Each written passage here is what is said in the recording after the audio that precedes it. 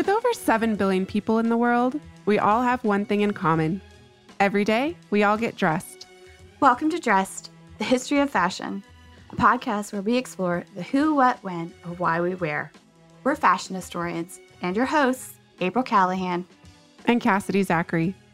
We usually try to avoid the quote-unquote term decadism when discussing fashion history, but Edward VII's very short-lived rule as the King of the United Kingdom is perfectly encapsulated in the first decade of the 1900s. He ruled from 1901 until his death in 1910. And while a lot of us might be familiar with the man who lent his name to the so-called Edwardian era, perhaps less of us are familiar with the legacy of his wife, Queen Alexandra. And I am the first to admit, April, that until very recently, I knew very little about her, next to nothing, actually. Same here. Aside from her penchant for tailor-mades, I wasn't really so much aware of the role that she played, Queen Alexandra, as I was of her husband. And he did not exactly have the best reputation, you might say. No, he did not. I thought it was really funny in my research. There's actually a category on Wikipedia entitled Mistresses of Edward VII. So he had quite the scandalous love life, to say the least. You know, pretty much just like every other European king in history, apparently. Yep. But if this bothered Alexandra at all, she never really showed it. She remained beautiful, albeit stoic figure, by his side through 40 plus years of marriage, first as a princess and later as a queen. And at least in public, Cash, she never really projected any, displeasure. She always remained the height of sophistication and elegance when she was in public. Mm-hmm. But like many public figures whose images are very carefully crafted and maintained, there is much, much more to this fashionable, impeccably dressed queen than meets the eye. And today we delve behind the seams of Alexandra's wardrobe with one of my favorite fashion scholars, Dr. Kate Strasden, author of the recently published book, Queen Alexandra, Inside the Royal Wardrobe. I am really excited to have her here today because Kate and I have known each other for years, but we've never actually spoken on the phone. We've never met in person. And it's really the power of social media that brought us together in the first place through this shared love of fashion.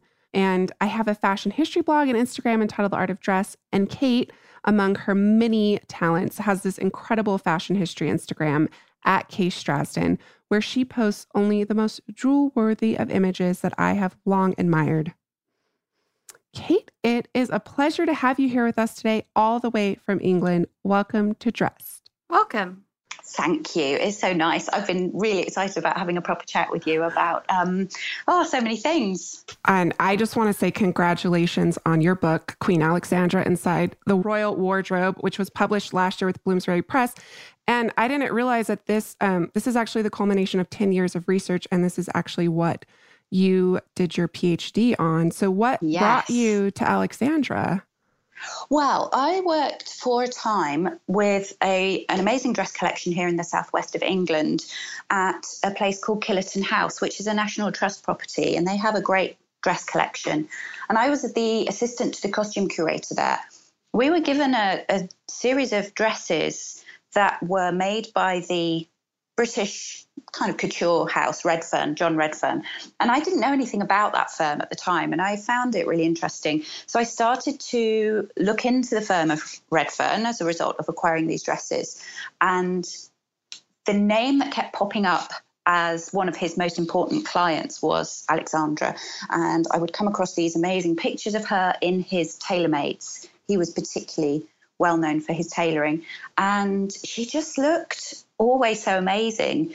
And yet I couldn't find anything about her as there were lots of biographies, but nothing about how she actually clothed herself. And it just grew into more and more of I don't want to use the word obsession, but you know, that kind of she seemed to crop up. I would find, and it seemed like this, I was bound to be drawn to it.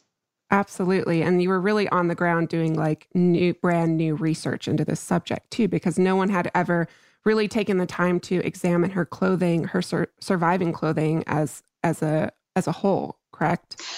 No, that's That's what was most strange about her, which was that to people in the UK, they had a sense of who she was, that she was the wife of this complicated husband, that she was Danish, that she always wore dog collars. That was something that people often said to me. But actually, although she'd been enormously popular in her day, there was very little.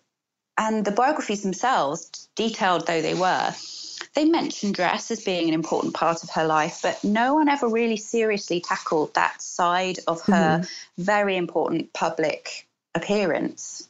And I love that about your book, because you really use the clothing as this incredibly important way to paint this portrait of this woman.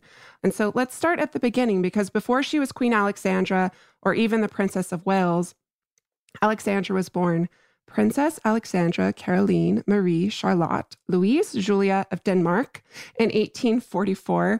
And can you tell us a little bit more about the young Alexandra? And I also personally would like to know why the names of European royalty are so incredibly long. Oh, I know. I was thinking that just yesterday. I thought maybe they were going to make Meghan say the whole of all of his names and remember the order. But that didn't happen. I think the name's always interesting because it's so much about patronage and not offending extended members of the family. So there's always that to be taken into account. She had a very, compared to the British monarchy, she had a very relaxed childhood. She was part of a minor wing of the Danish royal family. When she was a child, her father was not directly in line to come to the Danish throne. So she grew up very much out of the spotlight. Her father was a soldier and lived on, relatively speaking, not low wages, but, he wasn't hugely wealthy. And so Alexandra and her sisters grew up, for example, learning how to make their own clothes. They learned how to use a sewing machine. They would make their own dresses, bonnets, jackets. She talked about she used to enjoy making jackets because they were easy to wear with lots of different things. They had a very happy childhood, I think. It was quite a close-knit family. They weren't having to worry necessarily about royal protocol a lot of the time. And so it was a fairly relaxed, happy-go-lucky kind of atmosphere. So that's obviously going to change a lot when she marries into the British royal family, which has a history of a lot of protocol. And she really didn't have any say in who she's getting married to, right? So Queen Victoria and her father decided on this marriage. Yeah, I mean, in that sense, I suppose you could call it an arranged marriage also, almost. Albert had made a short list of a number of European princesses, some German. Alexandra was in the mix. When he died, after a period of time, Queen Victoria returned to this sort of list of ideal brides for Edward. And Alexandra was felt to be the steadiest, if you like. And at this point, Edward had already really alarmed his parents by what they saw as his waywardness. And they felt that Alexandra was possibly had the potential to have the most steadying influence on him. And they were very fearful of his behaviour. So after Albert's death, Victoria was determined to sort of follow his wishes in all things. And certainly Alexandra had been his favoured choice. So yes, it was essentially an arranged marriage, although I think quite quickly Alexandra was bowled over by romantic notions and was determined that this was going to be a love match. So you reveal that Alexandra's clothing, throughout your book, you reveal that the clothing has a multitude of stories to tell about this woman who wore them. And you really just reveal that a person just needs to know where to look and how to interpret it. And I can think of no better place to start than with her wedding dress, which does survive and which you examined in person. And so Alexandra and Edward, after a fairly short engagement, correct, were married on March 10th, 1863. So can you talk about her wedding dress? Yeah, her wedding dress is beautiful. It's on display at the moment, actually, at the Fashion Museum in Bath, in the south of England. It was not without controversy. Alexandra had hoped to wear a dress of European lace because I think she had a sense of bringing her own cultural identity to the wedding day. But Victoria was very, very clear that this was going to be an all-British affair, that the dress itself was going to be made in England, that the lace was going to be British, that all of the accessories, it was going to be a show of British textile wares. And so there was no kind of option on that, really. Can you talk about what you discovered when examining in the dress? Because you actually revealed what you say might have been Alexandra's first small act of subversion against the Queen of England. Yes, it was really interesting. And it was an amazing example of how looking at the garment itself actually really belies the stories that get told about it afterwards. It's a bit like Chinese whispers. So all of the press talked about the fact that this was a Honiton lace dress. Honiton is a small town in East Devon, not far from where I am now, in fact. But when I actually studied the dress itself and looked inside it and underneath it and all of the, looking at it in quite a forensic way, I found that it actually had a panel of Brussels lace inside.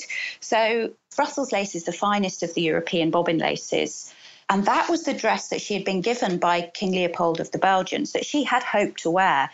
So there's this piece of Brussels lace tacked inside the skirt. It doesn't really serve a useful purpose. It's not acting as a brush braid or as a trimming. It was in a fairly unusual place. And although I don't have any evidence to substantiate this at all, my theory was that she, as a young 19-year-old girl from Europe, had included this little piece of Europe within her garment, out of sight, so it wasn't causing any obvious controversy, but it possibly was just the tiniest act of subversion. Right. And she did, am I right that all of her undergarments were made in Copenhagen, in her home country?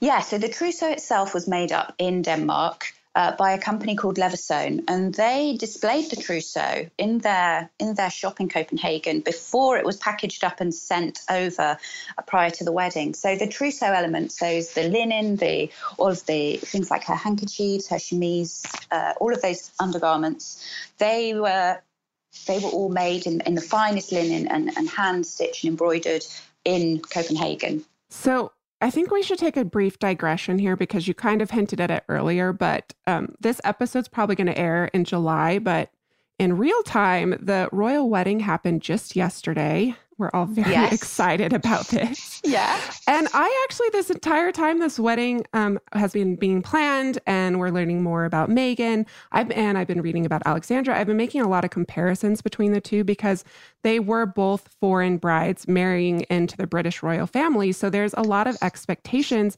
and standards that they both have to uphold. And of course, it's the 21st century and there's a little more, it's a little more relaxed for Meghan, but still, she had a lot to consider when picking her wedding dress.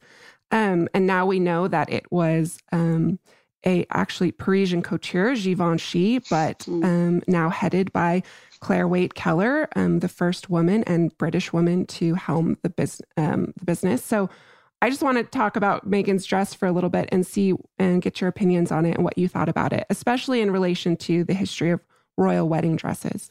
I think it was very beautiful. I think the simplicity was not surprising. Actually, my friends and I talked about it before, and we'd said we thought that possibly it would have that straight across neckline, that kind of bateau neckline.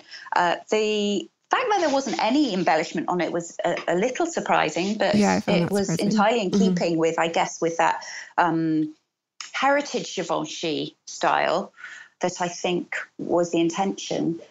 It was interesting that the lace, both on Kate's dress, on the Duchess of Cambridge's wedding dress in 2011, and now on Meghan's, the lace remains important. So that veil, the dress almost, I think, was the canvas, even though it's the white, but it was almost the canvas for the symbolism that was built into the veil. And the lace was obviously a feature of Kate's dress as well. And I think it's very interesting that lace has become, for many of the British royal wedding dresses. Part of the language of those dresses now is where you can build in those motifs and the symbolisms. Yeah, and so Kate, dress listeners, Kate's talking about this 16.5-foot silk tulle veil that Meghan wore, and hand embroidered on the entire thing is flora representing the 53 countries of the Commonwealth. Yes. So while maybe a lot of the images that we saw yesterday didn't quite reveal these details, they are there, and they are a symbol of British hand craftsmanship that goes back hundreds and hundreds of years. So that's really a tradition, because she's a symbol, right? She's walking into the British family and she's wanting to pay homage to British tradition. And that's a beautiful way to do that. Yes, absolutely. And actually, it's not, of course, her veil wasn't actually made of lace. It's hand embroidered tulle. But the effect is the same. And the idea that you're building these motifs, of course, Alexandra's wedding dress had all of these motifs, the cornucopia, it had the rose and the shamrocks, all of these sort of symbols of national identity woven, in the case of the lace with the bobbins, taken into the actual symbolism of the garment itself. Can you talk a little bit about, because Harry and William both wore the frock coat uniforms of the Blues and Royals Regiment, which are, I understand, bespoke, and they're cut and sewn by hand. What is the tradition of, because Prince Edward also wore a uniform when he married Alexandra, what is the tradition of wearing the uniform to the wedding in the British family? Well, it's very interesting because I noted that I hadn't realised this about Harry, but he could have chosen, because male members of the royal family are usually head up some kind of regiment. They're permitted to wear all sorts of different uniforms. So, for example, Edward dressed as a general of the British Army, despite the fact he had never served as a soldier himself. But Harry could have chosen to wear a uniform that was much higher in rank, and he chose to wear the uniform of his the part of the army that he had served with. And so it was an interesting choice, because he chose actually to almost democratize himself in a way by not going up into the upper echelons in terms of rank. I thought it was a really interesting choice. Mm-hmm. Okay, we've digressed far enough, but that was really fun. Thank you. So we're back to Alexandra and Edward's wedding day, 1863. In many ways, Queen Victoria and Alexandra could not have been more different. You see images of the wedding, past the wedding, a couple days, months. And these photographs are of Queen Victoria and Princess Alexandra and Prince Edward. And she's wearing black. And that's because she is in mourning for her husband. You mentioned that he died in 1861, just a few years prior. And she would really wear mourning attire. She would wear mourning attire for the rest of her life. And so this young woman is really breathing fresh air into the court. She's young, she's beautiful, she's fashionable, and she became immensely popular. Can you talk a little bit about the role that photography played in shaping her public image? Because this is a relatively new phenomenon at this time, but there are thousands of images of her, especially in this first year of her marriage. Yeah, that she was I think this is part of her own image making. She recognized from a very early point in her marriage, in her new royal career in Britain, that public popularity and public image was going to be very important. And so she was a keen photographer herself and was interested in playing with all sorts of image making. But she harnessed that. She did arrange, for example, after one of her pregnancies resulted in her suffering an illness that left her quite critically ill for a while. And there was a huge amount of public concern for her health. And she arranged for a series of photographs to be taken, one that was showing her recuperating. And so it was a very informal photograph of her with her hair down and showing the public that she was actually recovering. But it was the kind of image that you didn't see of royalty, where their hair is down, she's wearing a kind of light dressing gown, she's sitting in a chair. It sold in its millions. there then was a series of photographs taken of her once she had fully recovered with her little girl on her back. I love that image. It's beautiful. It's an incredibly candid image and not at all the image of Victorian motherhood that was widely accepted, certainly in the more aristocratic circles that had a perception of a slightly more distant matriarchal figure. So here you have somebody at the very top of the social hierarchy being the fond and adoring mother. And she managed those images. She arranged for them to be taken.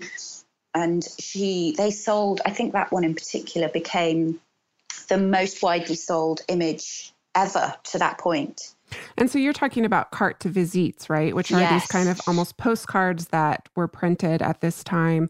They were, and they were affordable. Mm-hmm. They were relatively cheap, so people could buy a little piece of the royal family. They were becoming more and more familiar with real, as in not painted portraits, real images of the people that they were reading so much about in the newspapers, and suddenly they could have this little piece of what they actually looked like. Fun fact, dress listeners, Kate and I recently teamed up on Instagram to track the evolution of fashion history from the years 1860 to the 1920s, just using images of Alexandra. That is how many images of her exist out there. So please check that out at #Queen Alexandra Fashion Timeline to see that progression. And after a short word from our sponsors, we will discuss just how Alexandra harnessed the power of dress in shaping and protecting her public image. So obviously photography was one way that Alexandra could control her image. And we have to remember, of course, this is very much the pre-paparazzi era, and that technology was not advanced enough for people to, hide in bushes to snap her photo at an offhanded moment. But another way that Alexandra controlled her image was with the clothing she wore. And you discuss in your book the way in which she used this clothing, almost like an armor. And people have similarly used that language in relation to things like the corset, this idea that clothing can be a woman's armor. And for instance, Alexandra's signature was these severely tailored suits that you talked about, being Redfern's specialty earlier. And they're actually quite simple, elegant, and they're impeccably fit to reveal this tiny corseted waist. And she also always covered her neck with high-necked blouses or jewelry. And I'm just wondering if you can speak a little bit more to her calculated use of dress. Yeah, I think the tailoring is particularly interesting because at this point, that kind of garment was really restricted for women within the sporting sphere. It was the kind of thing you wore to play tennis in, maybe, or to go yachting or to watch yachting, certainly for riding. So it existed in a very particular kind of space, but it wasn't the kind of garment that women wore just as an everyday piece of day wear. Alexandra started wearing it, I think, because she enjoyed the pared back style. She knew it suited her figure. She remained very slender for the entirety of her life. And so she recognized that actually that suited her. She quite liked the lack of fuss that went with that. I sometimes wonder as well whether it was another way of her. Queen Victoria often criticized Alexandra for being too slim. And so I think, again, I wonder whether it was just a little way of her emphasizing that slimness in the face of criticism. Yeah. The other interesting point, I think, is that for as long as Alexandra's silhouette remained stable and static, her husband's was growing year on year. Yeah. And interestingly, the tailoring records of Henry Poole & Co., the oldest tailor really on Savile Row, they've got an entire archive of all of their past clients. And Alexandra and Edward both are there. And Alexandra's page is simple in its measurements in that they don't change. There's just one line of measurements and they do not alter. Wow. Whereas Edward's extends to many lines and crossings out and writing in the new measurement, and then, a certain amount of time afterwards, crossing it out again and writing in the next measurement, because he increasingly grew in girth. He was very interested in the kind of living the high life, particularly in terms of food. So his body shape changed, and I sometimes think that she acted, possibly deliberately as the kind of counter to that excess. She was a vision of control, and that was quite an interesting part of her tailoring legacy. And of course, it was the legacy that became very much what was a working female wardrobe, that women would wear tailored garments. She was the first person to do it, and it's a legacy that survives to this day. So in many ways, I think it was her most important contribution. The scar, and this idea of clothing as armour, she had suffered from a very bad cold as a child that had resulted in her glands becoming infected. There was some fear that it was a tubercular illness like scrofula. And somebody a doctor attempted to relieve the infection by performing a minor operation on the glands in her neck. Oh, no. And it left a scar. There was great anxiety about ill health amongst the British royal family. They were dogged by things like the haemophilia, and Queen Victoria was very keen that there should be no sign of weakness, as perhaps she would have called it. And so Alexandra, mindful of that, always ensured that her neck was covered. So in every portrait, in every photograph that you ever see of her, her neck is always covered. And it was a recognition that she was playing that public role and using clothes to both display things, but also to disguise things as well. So today there is still very much this practice of sartorial diplomacy among world leaders and politicians. So in America, First Lady Michelle Obama was repeatedly praised for her patronage of American designers, but she was conversely criticized whenever she wore non-American designers.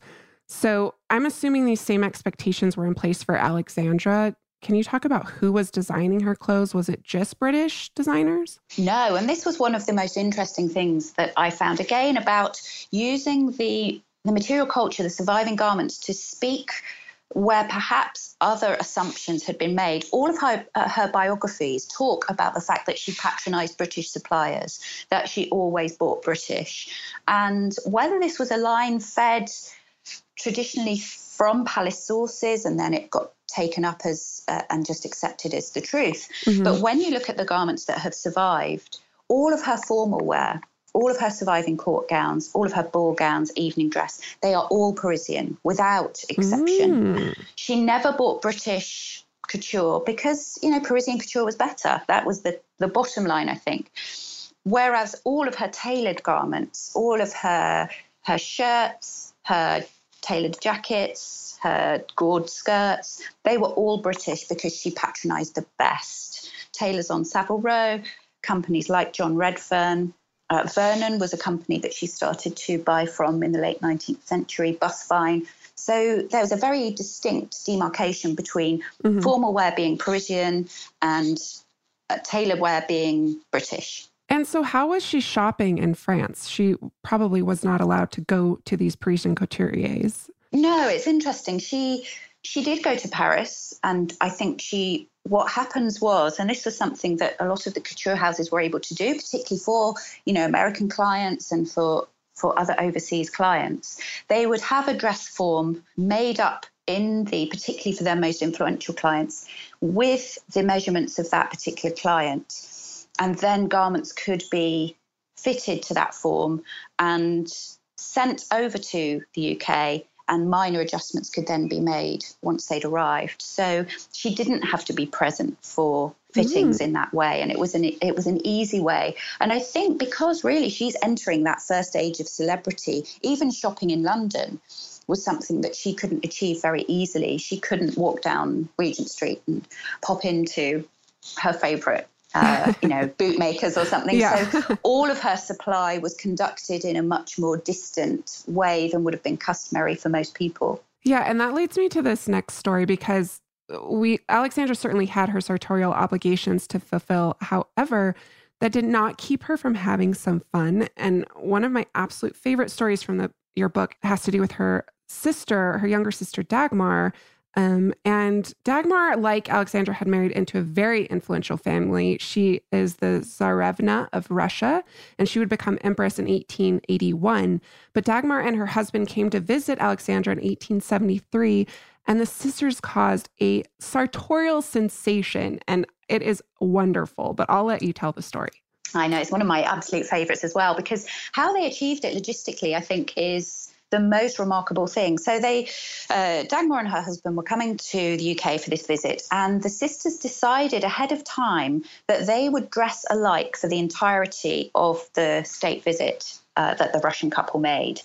And not just, once or twice, but during the 6-week visit, they wore exactly the same clothes, day in, day out, during the day, during the evening. And it was an absolute logistical nightmare, I imagine. So Dagmar is based in Moscow, largely, or St. Petersburg as well, as is now, and the major Russian cities. Alexandra is based in London. They're wanting to source the dresses from Paris because Dagmar was a great patron of Worth, of Charles Frederick Worth. And so it became exactly how it was achieved. I don't entirely know. There are 1 or 2 letters that I've read where they discuss this a little bit, but how they actually achieved it so that at the very point, and it was from the very point of their arrival, they had obviously decided ahead of time. So as Dagmar disembarked from the ship that brought them to the UK, she came down the gangway wearing exactly the same dress as Alexandra was wearing to meet her. It was obviously designed to create maximum visual impact for the people that are actually there in person, but also for the British press to report upon more widely. I think it was a show of solidarity in part because these were sisters who were very close but separated geographically.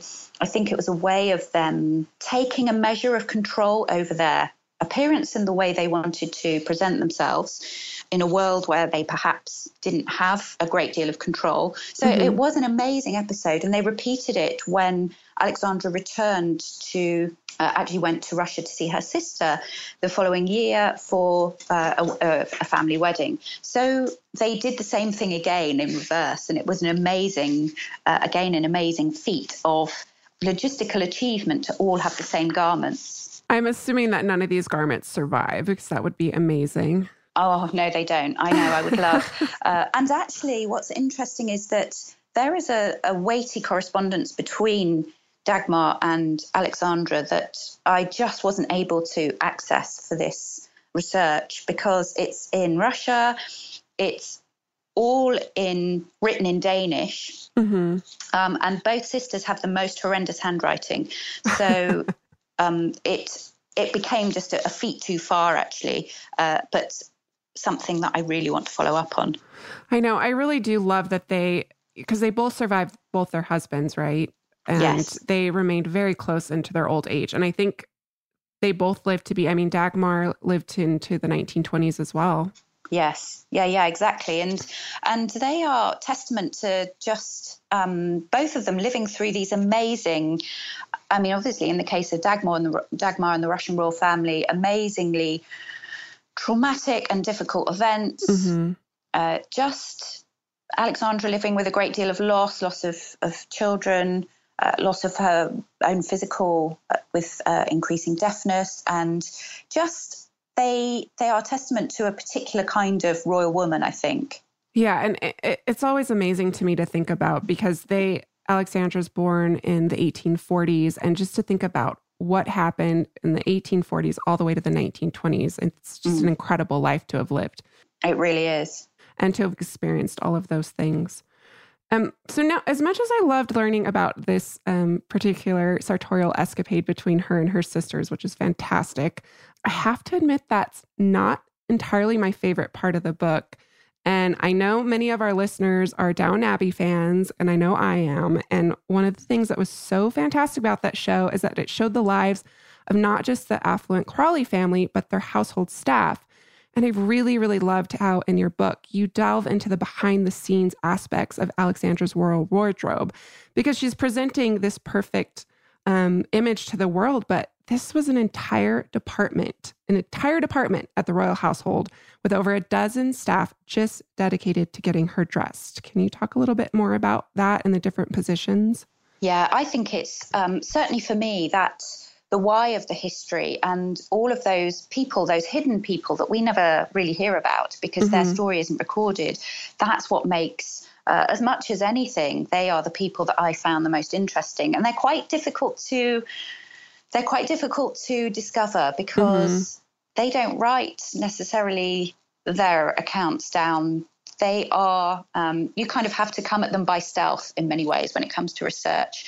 The way that the Royal Wardrobe actually works, the Office of Robes as it's called, is that you have the Mistress of the Robes at the top. This is an aristocratic position that is usually, for Alexandra, for example, it was the Duchess of, I've never known how to say this properly. It's Buccleuch, but I don't know if that's right. Somebody may well correct me on that. But it's she's a duchess who oversaw the running of the Office of the Robes. So she's doing things like looking at the accounts, figuring out who to employ within this department.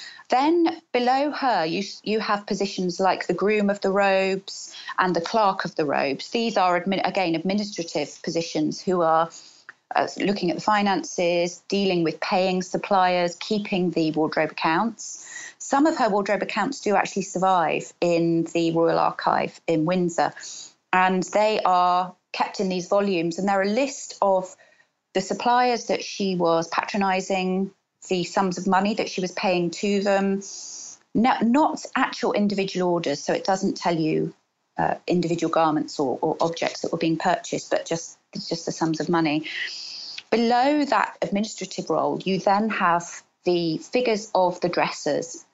And the dressers are fascinating because in many ways they inhabit a role that is perhaps the closest to the royal body than anybody else. Because although the ladies in waiting, who are perhaps the public face of service, they operated on a rota system, which meant they would serve a couple of months on, a couple of months off, and they were not with the Queen or with the Princess of Wales at all times. But the dressers were. They were there from the minute she opened her eyes in the morning to the minute she went to bed. They were the women who were talking to her about what she needed to wear that day, depending on which duties she had. Bearing in mind that women at this point are changing anywhere up to 4 or 5 times a day, particularly, of course, in the upper realms of society. So they're coordinating what garment she's going to wear on any given day.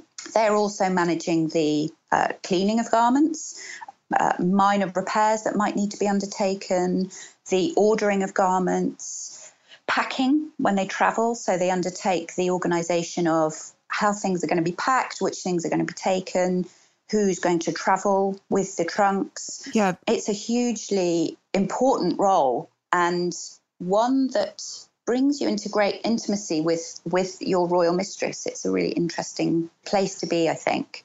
Yeah, and aren't many of them credited with preserving her wardrobe? Yes, so very often she gifted items from her wardrobe to her dressers because she was very close to them. I think they did become very often perhaps as close to a friend as somebody in Alexandra's position ever had. And so she gifts many items to the dressers. Then subsequently, they remain in the family almost as a kind of souvenir, and eventually, either by sale or donation, have ended up in a variety of museums around the world. So it is often the dresser that's the source of the surviving garment, and thank goodness, from my point of view, that they did. Yeah, absolutely.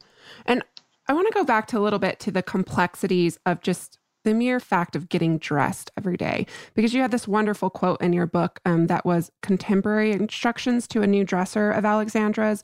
And it's very detailed, and it talks about, when she comes in the dressing room in the morning, these very explicit instructions about what to do with the water and how to give her a little chamomile tea for the face and eyes. And then, quote, you say, afterwards, after she takes a bath, quote, afterwards, ask if the back would be rubbed with whiskey or anything, then fasten the stays, put the petticoat over the head, then give the drawers, then hold the box with the rings, then the crinoline and body petticoat and the tray with the brooches, then the skirt, then the body and the keys with the thinnest chain over the neck, tie the string of the body around the waist, put the brooch in, and give the watch. And that's incredibly complex. And like you said, she could be changing 5-7 times a day, depending on what she's doing. I know. I think what I loved about that instruction as well is that it was just written in a little pencil note on an envelope.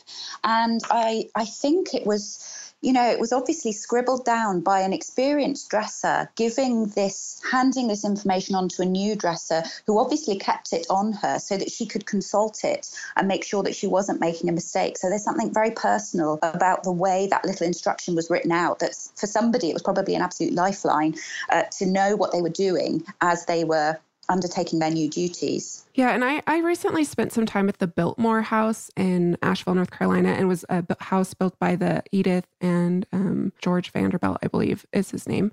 But it's as close to a royal palace as we will get in America.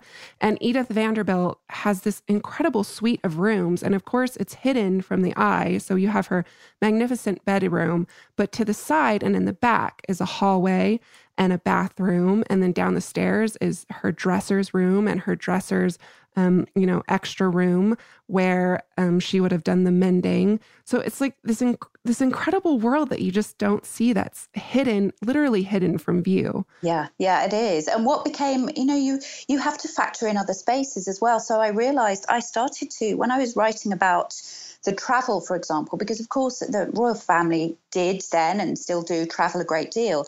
And the royal yacht, for example, you have the bedrooms of Alexandra and Edward, but then you have to have the wardrobe room and the room for the dressers. And so actually, even on a space like the royal yacht, they had to factor in these additional spaces that accounted for dress. It was a major part of their world, and it wasn't something it wasn't that you're just traveling with one suitcase and you hang them all up in the wardrobe. This is a machine. Yes. It really is a smoothly oiled kind of process that required its own spaces. I think you talk about on their trip to Egypt at one point that there was a boat that followed with the laundress in it, that there was a boat that just had the laundry. Yeah. So she was, it said a French washerwoman. Yeah. And she was kind of following in this little towboat behind and her job was just to deal with the laundry that was being created on a daily basis by the royal party on their trip. And similarly, I discovered, this is very under-researched, but the existence of the Royal Laundry at Kew, which was established by Prince Albert in the 1840s. Mm-hmm. And it was a train that took a ton of royal laundry a day along this little railway line to Kew on the outskirts of London from the various royal households. So not just Queen Victoria, but her various children, and out to Kew to be laundered and then returned to the different royal residences. So that in itself was an establishment, a hugely complex establishment off-site that was being administered as part of the clothing of royal bodies. Yeah, and you talk about, too, how monograms, of course, have a dual role. And really that monograms embroidered on all of these linens and laundries are, of course, a symbol of the family, but they really are to distinguish whose laundry is who. It's incredible. Yeah, they're marking as it all gets collected together and taken out to the Royal Laundry, it's then the means by which everything is attributed to the right person again. So those monograms, in Alexandra's case, it was entwined capital A's. They would, of course, then be able to find their way back to the correct owner. It's incredibly fascinating. So now we've discussed the sartorial legacy of the Princess of Wales, the behind the scenes, a machine that worked to, make her image. But when we get back from a short sponsor break, we'll find out what happens to the Princess of Wales wardrobe when she becomes queen. Alexandra became Queen Alexandra and her husband king after the death of Queen Victoria in 1901. And at this point, Alexandra had really been the darling of the public eye for almost 40 years. So she's, I think, 56 years old at this point. Mm-hmm. So I want to talk about what this new position meant for Alexandra and how it was reflected in her clothing. And I think there's no better place to start than with her coronation gown, which, again, you examined up close and in person.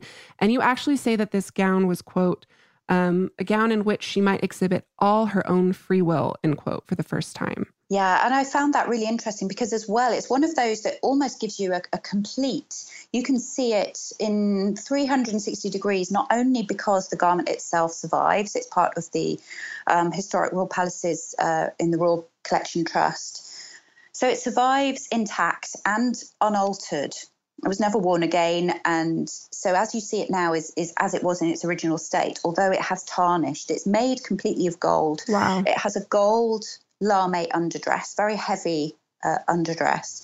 And then there is an embroidered gold overdress with all of the symbols of state, of national identity again woven into it. It's got roses, shamrocks, thistles, embroidered on this gold net overdress. It has tarnished, so you don't entirely get the sense of how sparkling it would have been, but it was entirely gold. So it was a really amazing statement dress. What was interesting, though, apart from the garment itself, there is a wealth of other historical materials. So, for example, I found a series of letters between Alexandra and her household and Mary Curzon.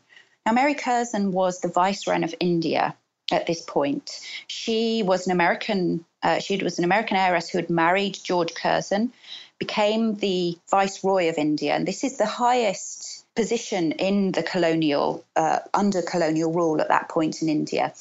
Alexandra had met Mary Curzon and really liked her style, liked her approach to dress, and so commissioned her to oversee the embroidery of her overdress. But again, this was not known in England. In England, in the UK, it was widely reported that her dress was being made in Britain, whereas in fact she's handed actually certainly for this embroidered overdress to Mary Curzon in India, and she undertook that commission with some trepidation. She was very nervous about it. What was interesting, though, because there was some attribution that parts of it were made in India, and it was suggested that this was because she had never visited India and that she had really wanted to go. Oh, yeah, that was interesting. But I found this amazing letter which said top secret on the outside, and it was written by her private secretary, Charlotte Knowles, and she wrote basically that please do not tell anybody what you are doing and how you are making this overdress, because Her Majesty does not want the London ladies, and she wrote this in capital letters, the London ladies knowing what she will be wearing. And so actually it was much less about being a tribute to a particular geographical space and much more about a kind of canny recognition that everybody would try and copy what she was wearing if they got a whiff of what that might be. And so she wanted to ensure secrecy. And it's a very modern, I think it's, very relatable, particularly in terms of contemporary, if we think about the wedding dress and all of the secrecy that goes around that in a contemporary sense. She was taking the design of her coronation dress beyond the British press and the prying eyes of these London ladies, as she called them, so that she could ensure on the day that she appeared completely. It was a revelation to everybody that saw her. Yeah. And it's also, in a way, an assertion of her new role, right? Because she's no longer under the thumb of her mother-in-law. Yes, exactly. And her coronation robe, the actual velvet robe that they wear over the shoulders, that is a real statement of intent, because she had it designed. So normally the consort, so she's the consort, she's not the actual regnant. Mm-hmm. Edward is the king, she is the queen consort. And consorts did not wear embellished robes. They were relatively simple. She absolutely bucked the protocol for this and demanded that her robe should be embroidered all over with crowns. Now, that is very much in the Danish tradition. When you look at Danish coronation robes, they are covered in gold crowns on the velvet background. And so suddenly she is in a position where she is allowed to express her own identity, something that had been forbidden for all of her time as Princess of Wales. Queen Victoria was very keen that she did not display a sense of Danishness. She was very much had to be absorbed into British traditions. And so here she is at the very point of becoming queen, that she exhibits these elements of her Danishness within her coronation robe. And when you look at images of this, and there's many images and paintings of this day, it does not look like Alexandra has aged at all. And when Kate and I were doing the Alexandra fashion timeline on Instagram, people repeatedly remarked just how young she stayed. She never aged. And people were quite surprised, Kate, when you revealed to them that Photoshop is not a recent phenomenon. Can you talk about the practice of photo retouching during this period? Yeah, I think it's fascinating because this is part of her image making control. She very much is controlling the images that are being shared, the dissemination of her public image. It was very common practice in the 19th century for large photographic studios to employ retouchers. And these were people that worked on the glass photographic plates. They would use, it was a mixture of either chemical solutions and actual scalpels. So the actual sharp tools that they would work on the glass negatives. They could shave off an inch or two around the hips or at the waist. They could smooth the outlines of the face and the chin. They could remove wrinkles and smooth the face so that it does appear amazingly youthful. And certainly this is a practice that Alexandra adopted commonly throughout. When you look at images of her, she is remarkably youthful. And this is a practice that she gave her blessing to ensure that all of those images that circulated around the globe were of this ever youthful princess queen. Yeah. And you actually, on Instagram, you provided a side-by-side because there's a rare untouched image of her from that period. Yes. And that's very unusual. I think it's the only one certainly I've ever come across, which was the image at the coronation where she looks much more age appropriate. She looks like a woman in her 50s with the wrinkles and that would go along with that, alongside the retouched image. So you don't see those very often. Yeah. And it certainly wouldn't have been the image that she would have permitted to have been shared with all of those many people that were interested in seeing her coronation portrait. So this youthfulness is just part of that really interesting phenomenon of celebrity, the emerging culture of celebrity that I think she's sort of at the forefront of in many ways. Certainly. I mean, this is pre-Instagram era, and I still can't believe how many images there are of her. I mean, that was one of the most fascinating things about it when I started and what inspired the timeline, because literally there is an image, I could find a photograph from her from almost every single year of her life. And that's really a rare thing, I would say.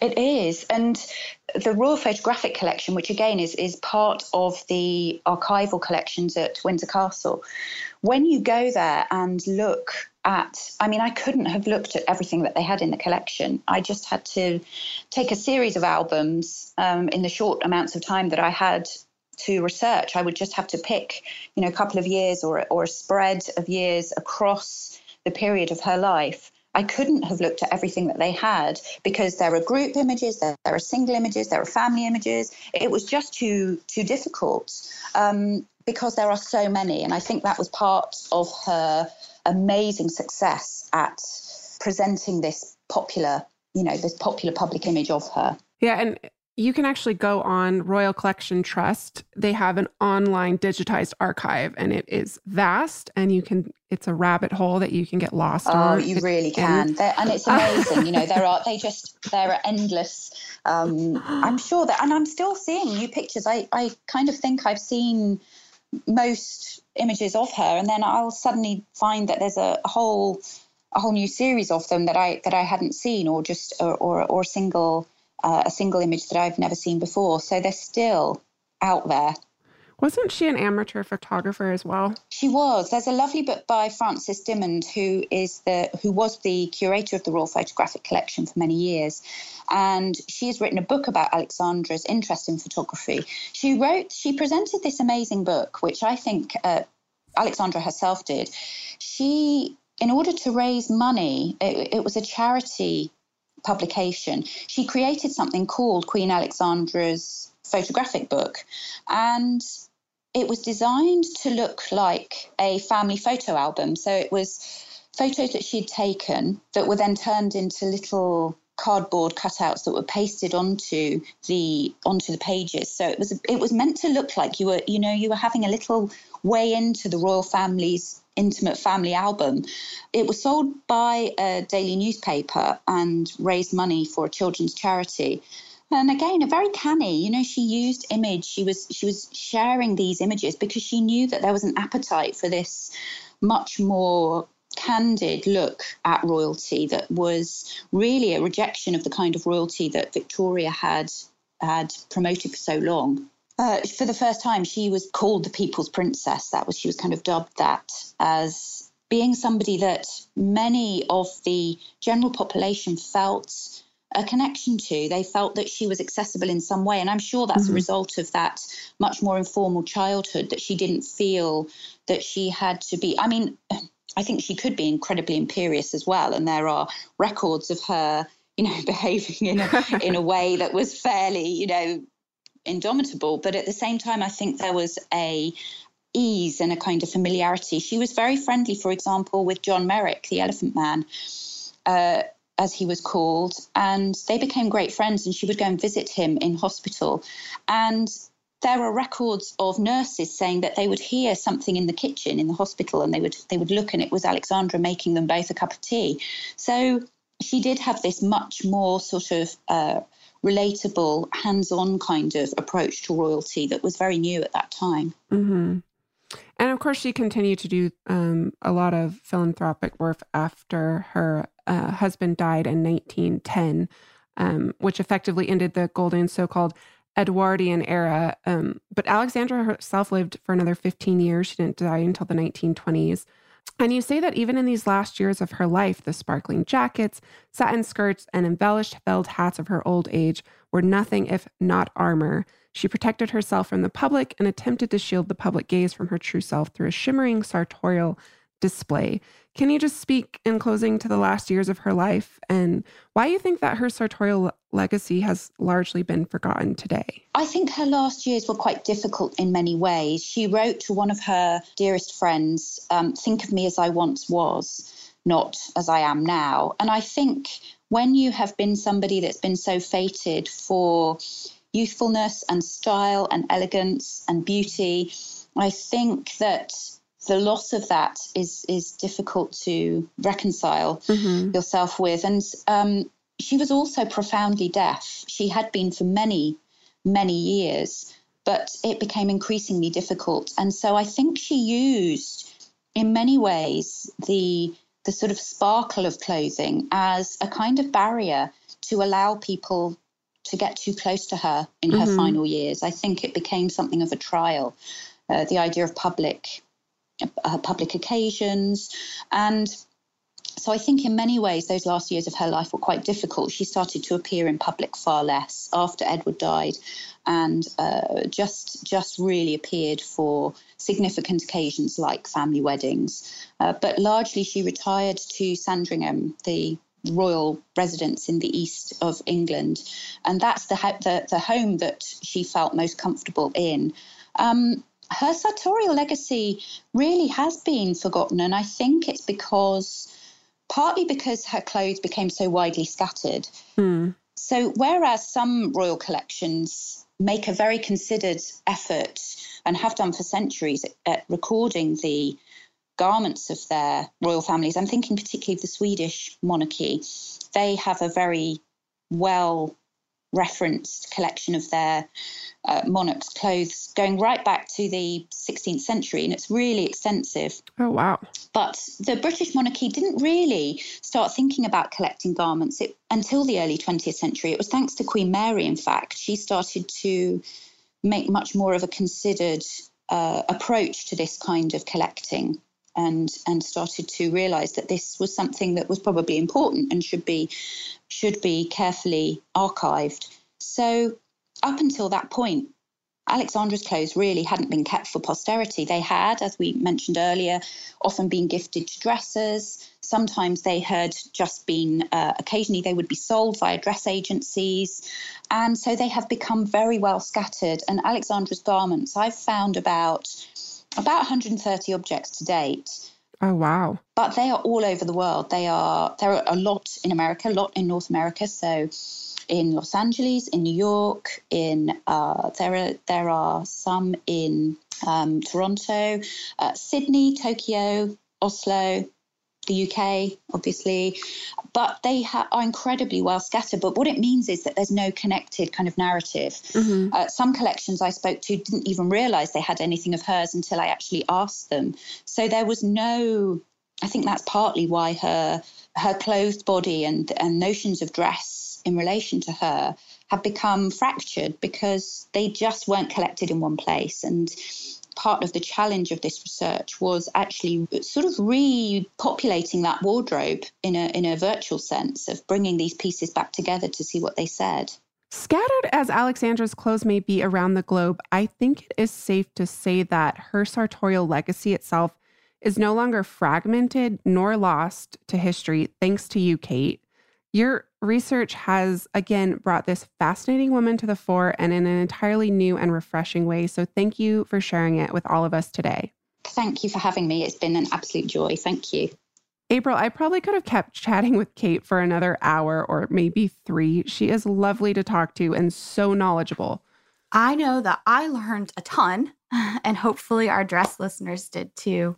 She's actually a bit of a fashion history rock star, in my opinion. First of all, as I mentioned earlier, she's Dr. Strazdin, and she got her PhD while pregnant, by the way. You know, we as women, we can do pretty much anything. Yep. She's also an international teacher, a published author, a respected lecturer, and she's been a curator of textiles and dress for over 20 years. Quite the distinguished and respected scholar. And there's so many things you can do within our field. Yes, and indeed, like you, I really like that she came to Alexandra from, this perspective of material culture. Mm-hmm. You mentioned this in the interview, but this is an area of study that is often undervalued by historians. I think people often question what an inanimate object can tell us, but as Kate's very much hands-on research reveals, Alexandra's clothing has a multitude of stories to tell from all different perspectives. And not just about the woman who wore them, but the entire army of people responsible for what she wore. Well, that does it for us today, dress listeners. May you consider the behind-the-scenes stories that go into the making of your wardrobe next time you get dressed. Please follow us on Instagram @DressedPodcast for images that accompany each episode. This is also our Twitter handle. On Facebook, we are @DressedPodcast without the underscore. You can write to us at dressed@howstuffworks.com, and also check out additional readings for each show on our website, www.dressedpodcast.com. Thank you to our producers, Holly Fry and Casey Pegram, and everyone else at How Stuff Works who helps make Dressed possible each and every week. Catch you soon. Bye.